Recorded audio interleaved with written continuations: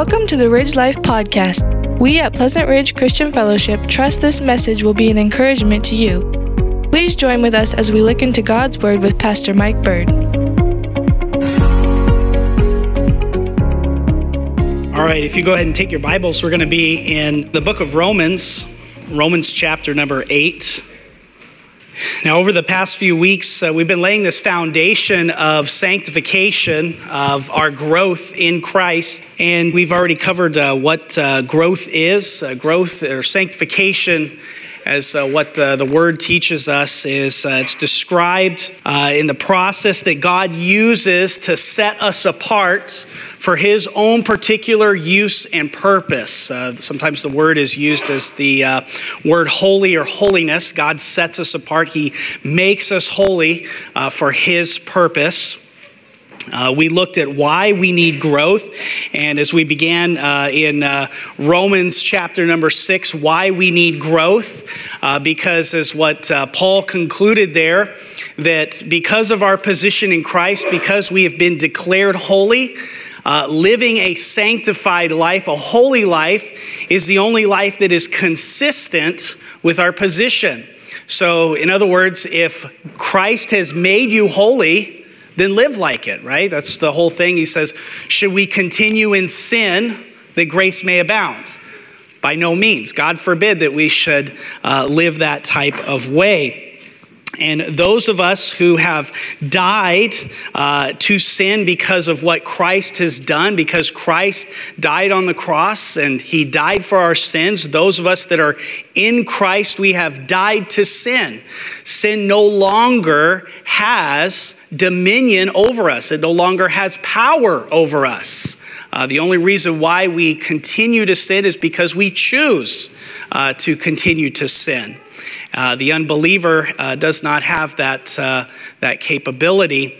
It's not the fact that we are saved from the presence of sin, but that we are saved from the power of sin. And so we have this new position in Christ. And as we looked at last week, what our growth or our sanctification looks like, Paul continues his statement about our sanctification in Christ of Romans 6 on through Romans chapter 7.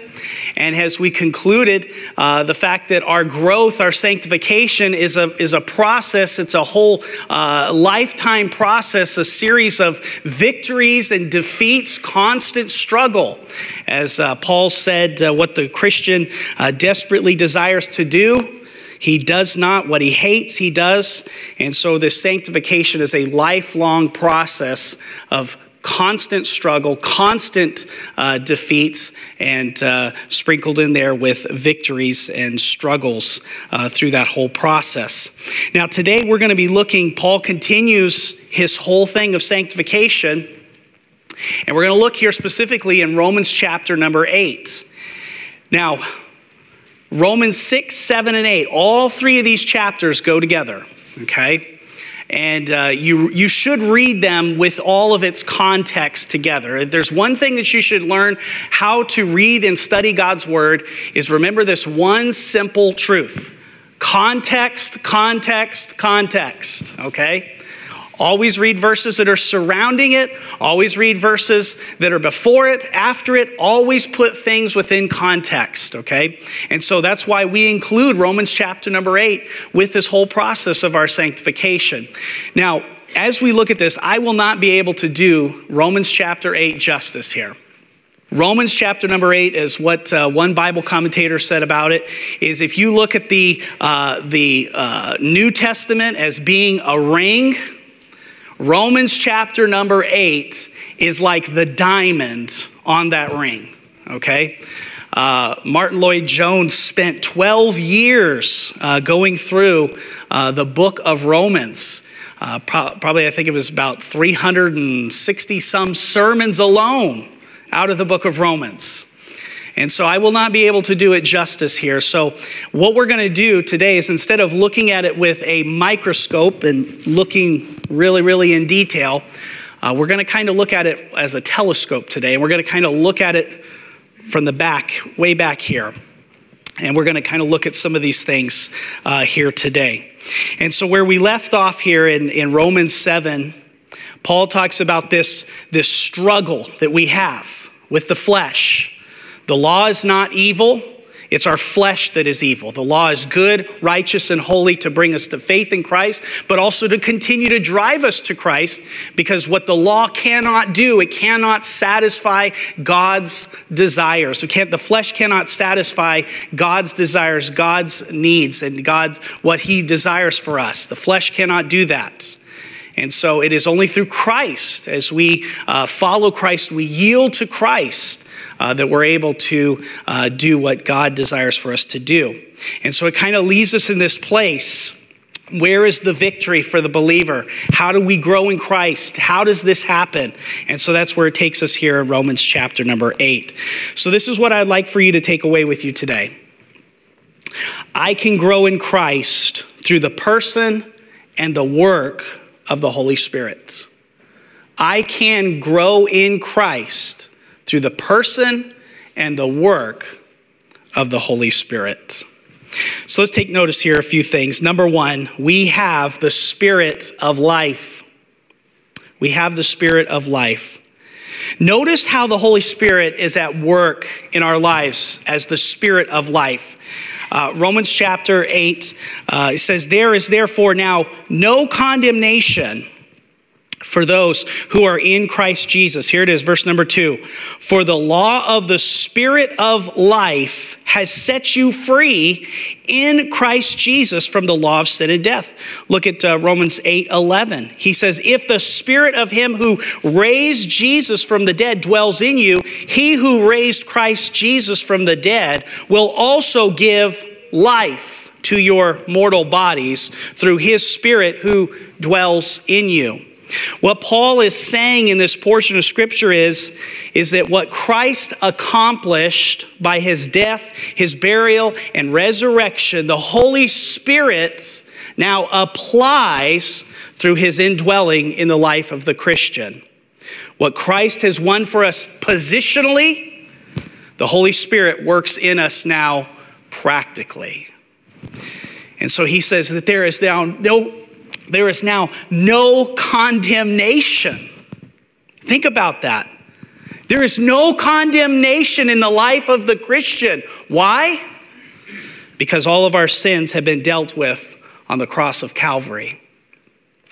Not only have we been delivered from the penalty of sin, we've also been delivered from its power. Remember, we died with Christ. We took part in that death. We died with Christ. Therefore, sin has no longer has any power over you. We've died to sin.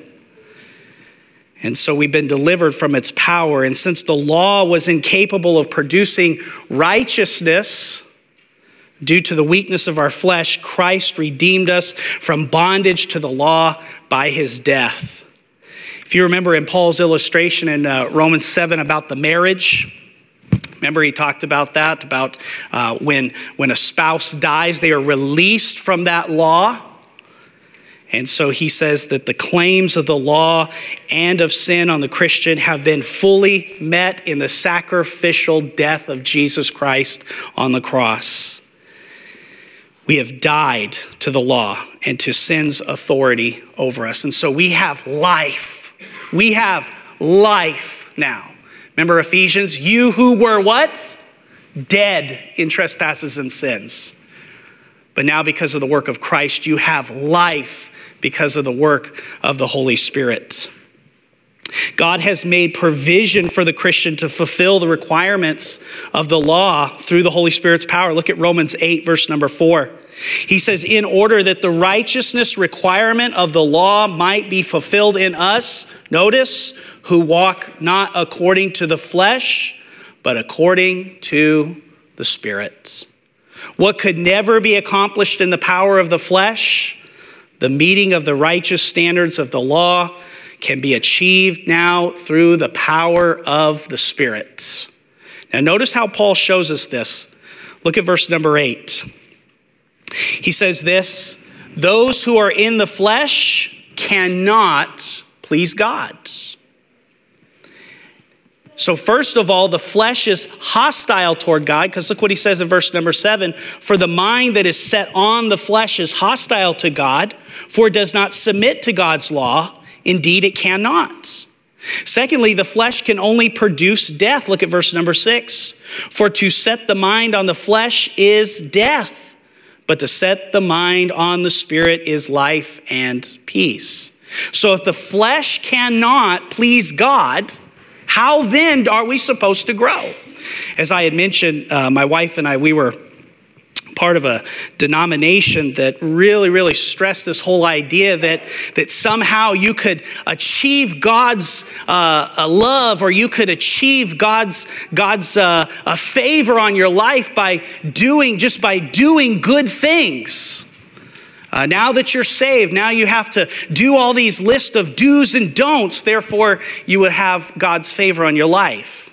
Well, I'm sorry, but the Bible is clear here in the fact that it says that the flesh cannot please God. So how do we grow? Well, if you know Christ, you do have an alternative. God has placed his Spirit within every Christian, and this Spirit is now the source of liberty and of life. As what he says here in verse number 9, you, however, are not in the flesh, but in the Spirit, if in fact the Spirit of God dwells in you. Anyone who does not have the Spirit of Christ, notice this, does not belong to him. So either you have the Spirit of God living in you or you don't. There's no in between. It's not like, well, I kind of had him today, but tomorrow I may not, and maybe I did when I woke up this morning, but I know when I get home and I start, doing my stuff, I'm not going to have the Spirit of God. No, either you have the Spirit of God or you don't have the Spirit of God. That's how clear and cut Paul makes it here, is the fact that we have this source of liberty and life in us. And so if you are a true Christian, then the Holy Spirit indwells you. And notice this, even further more than this, the Holy Spirit who indwells us is a life-giving Spirit. Look at verse number 11. I love this. This is just astounding what he says here. If the Spirit of him who raised Jesus from the dead dwells in you, he who raised Christ Jesus from the dead will also give life to your mortal bodies through his Spirit who dwells in you. He says, I want you to see how much power the Holy Spirit has. What power does the Holy Spirit have? That same Spirit that raised Christ from the dead dwells in you. That's power. That's immense power that he has. And so he can give life to our mortal bodies. He can produce in us the righteousness that God requires of his saints. So we have the Spirit of life. Notice the second thing here. We have the Spirit of adoption. When we talk about this fact that we have the Spirit of adoption, it is a blessing, I believe, in the Christian's life. When we fully really understand what adoption really is what Scripture speaks about it, it is a blessing. It really is. When we come to know Christ, we are justified in Christ. We're justified in him. All of our sins are forgiven. We stand before Christ forgiven. We're justified at his sight, not on the basis of what we did, but solely on the basis of what Christ has accomplished. Now, Christ takes our sin in exchange for his righteousness, right? That's what 2 Corinthians 5:21 teaches us. He who knew no sin became sin for us, that we might be made the righteousness of God in him. But in adoption, we are made the sons of God. Let me illustrate it in this way.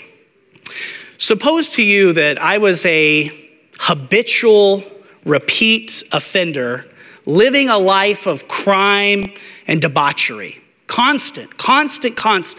I was in and out of the court system always. And time after time after time, the judge would find me guilty. I would go to jail. I would go to prison. I would come out, and I would continue this life of crime.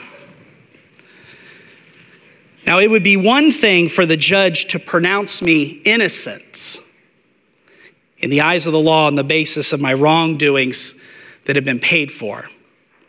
But it would be something far greater now for the judge to make me his own son and take me home to be a part of his family. The Holy Spirit is the source of our sanctification, in that he is the spirit of adoption. And that is the big idea. Look at these verses in verses 12 through 17.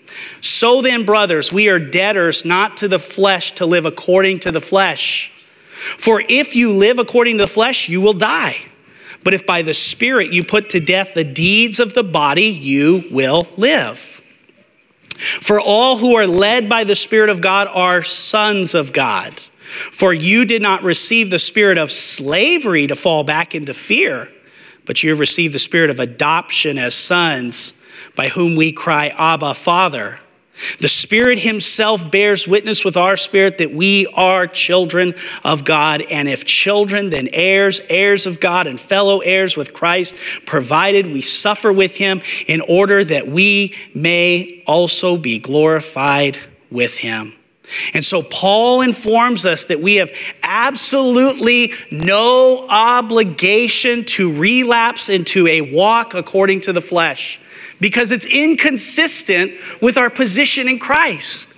We've been adopted. We've been set free. We've been declared holy. Why on earth would we continue in sin? Why on earth would we continue and willingly go into the prison and shut the door and put on the shackles? Why would you do that? Why would you live that way? You've been set free. You have life. You have liberty.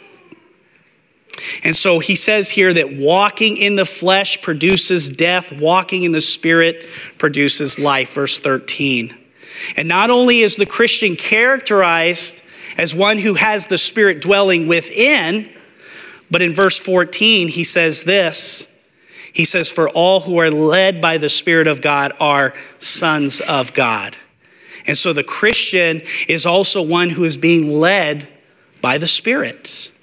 Now, more than this, the Holy Spirit gives or makes us a son and not a slave. Look what he says in verse 15. For you did not receive the spirit of slavery to fall back into fear, but you have received the spirit of adoption as sons, by whom we cry, Abba, Father. Now, that word adoption today has a different meaning than it did back in New Testament times. In the first century, an adopted son was a son that was deliberately chosen by his adoptive father to preserve his name and inherit his estate. He was in no way inferior in status to a son that was born naturally into the family. The adoptive son would enjoy the father's affection more fully and reproduce the father's character more worthily. Think about that. If you have ever wondered about God's love for you, that if his love is real, in our adoptive status with the Father, he chose us knowing what? The worst about you. The worst about you. And he adopted you and he chose you knowing what you were, a sinner. The very worst about you. And he did all of that because he wants to reproduce his character in your life and in my life.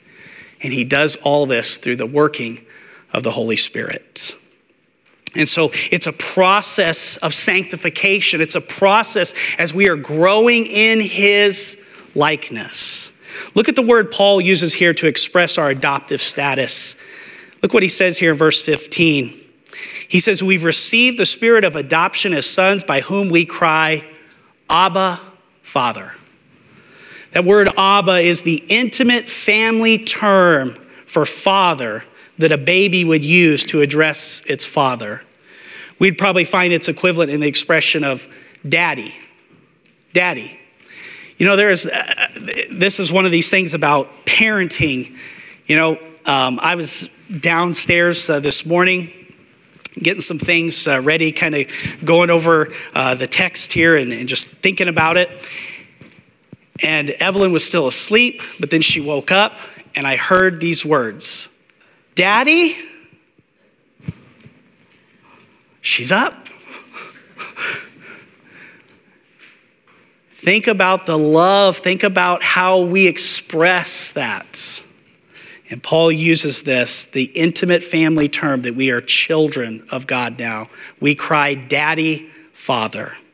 I hope you see the weight here in Paul's words. The Holy Spirit not only joins us to the family of God, but he continually assures us and reminds us of this relationship. What do? We're constantly crying, "Abba, Father." Daddy, Father. Daddy, Father, Father. We constantly express that. Notice how Paul says the Holy Spirit assures us of the fact that we are part of that family. Look at verse number 16. He says, "The Spirit himself bears witness with our spirit that we are children of God." How do we know that he is bearing witness? How do we know that? I believe it is through the scriptures. I believe it is through our devotional life with the Lord. Isn't it interesting when you read and you study God's word, that the word comes alive and the Spirit himself is constantly reassuring you that you know Christ and that the Holy Spirit indwells in you? He reassures us that we do know him. But I would say also the biggest evidence would be here what he says in verse 17. Look at this. "And if children, then heirs, heirs of God and fellow heirs with Christ." Notice this, don't miss it. "Provided we" what? "Suffer with him." Boy, that's hard. That's hard. "Provided we suffer with him in order that we may also be glorified with him." Can I tell you that our suffering in Christ gives weight and evidence that we are children of God? We should never shun suffering, that we don't want it. Is it hard? Yes. Is it difficult? Yes. But we should welcome it, because it is an evidence that we do know Christ, that we are part of his family. Let's look at one more here. We have the spirit of hope. Perhaps one thing that you've come to notice, I believe, in the Christian life, I've noticed this in my own life, is that the Christian life is a life of continual struggle, always struggling, always struggling. It seems that you take 2 steps forward and you take 1 step back. It's a constant struggle. Sufferings, Paul talks about, he tells us, are not to be compared. Look what he says here. "For I consider," verse 18, "that the sufferings of this present time are not worth comparing with the glory that is to be revealed to us." And he says that these sufferings is not to be compared with the glory that is to follow. You see, the Holy Spirit is the spirit of hope because he assures us that great glory is awaiting us. If you have not suffered much, I believe that your time will come. And God has inspired this portion of Scripture for your suffering, for my suffering, to give us great hope in the midst of suffering. Look what he says here about this. And I want you to be encouraged, because I think sometimes we look at our suffering as it's only me. It's only me. Okay? It's always just inward. Me. It's God. This is happening. It's me. Okay? But I want you to see how God uses suffering, and that through the midst of suffering, he gives us great hope. Look at this. Verse 22, and he's going to show us that all of creation is involved in suffering. Look at what he says here. Verse 22.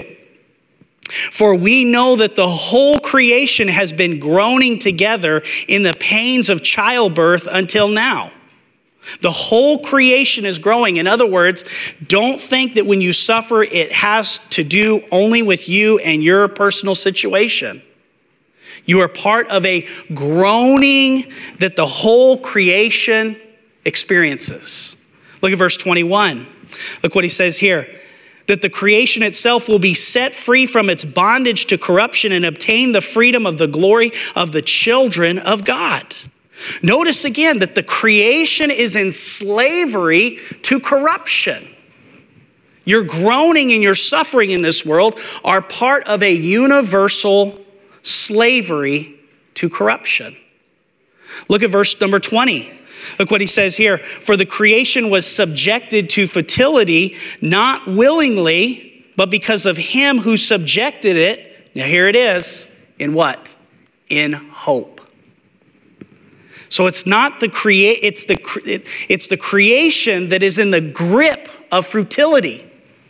Not just mankind, not just you. Now don't miss this again. Look at verse number 20.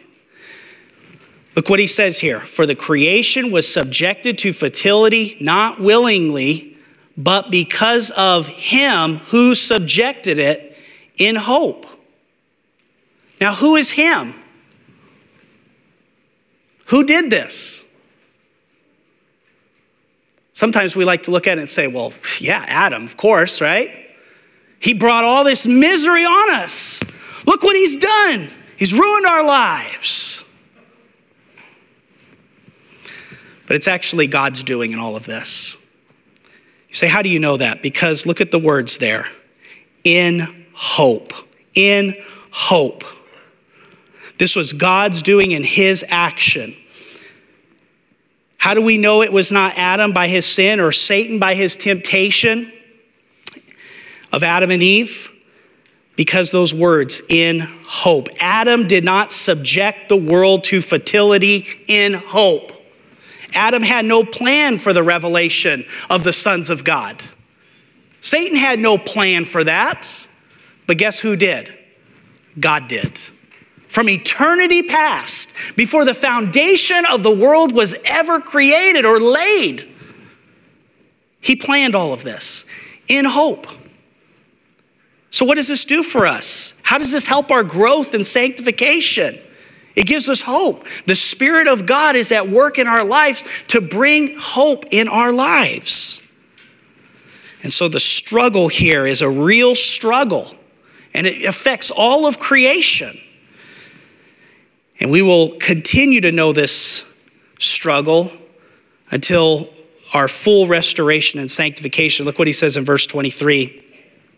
And not only the creation, but we ourselves who have the first fruits of the Spirit groan inwardly as we wait eagerly for adoption as sons, the redemption of our bodies. That is future glorification. That is when we will be holy, holy to the Lord. W-H-O-L-L-Y, holy, holy unto the Lord. When we will be completely given a new body without sin. Not only will we be saved from the power of sin, but we will be saved from the very presence of sin. We will be completely sanctified. That's future. And so until we are given our transformed heavenly bodies, we will continue to be plagued by the flesh and its solicitations to sin. And so this indwelling Holy Spirit is God's earnest agreement of a future and total restoration. You know, one of the things that I did before I got married was I worked a lot of hours because I was saving up for something. What do you think I was saving up for? Car. No, I didn't have a car. Start liking a girl. Hey, really like to marry you. What does a girl usually want? Oh, wrong hand. That one, right? Okay. Right? So I worked a lot of hours. And I worked and worked and worked and worked, saved and saved and saved and saved. And finally went to the store, bought a ring. That was my earnest promise that I was going to marry you. I gave it to her. Not maybe, but I will do that. And that's exactly what the Holy Spirit is for our lives. He is our earnest promise that one day, when Christ returns, our flesh will be changed in the twinkling of an eye, just like that. Be given a new body. We'll have the adoption of sons. We will experience full sanctification to its fullest, and we'll be with Christ. And so it's a process right now that we are going through. Christ is making us more and more like him through this process of sanctification. Now, I have more here, but unfortunately, you're going to have to wait till next week. And what is to follow here is just simply amazing what God does. And I want to encourage you, spend some time this week, read through Romans 8. See what God is doing in our lives in the process of sanctification. Let's pray together.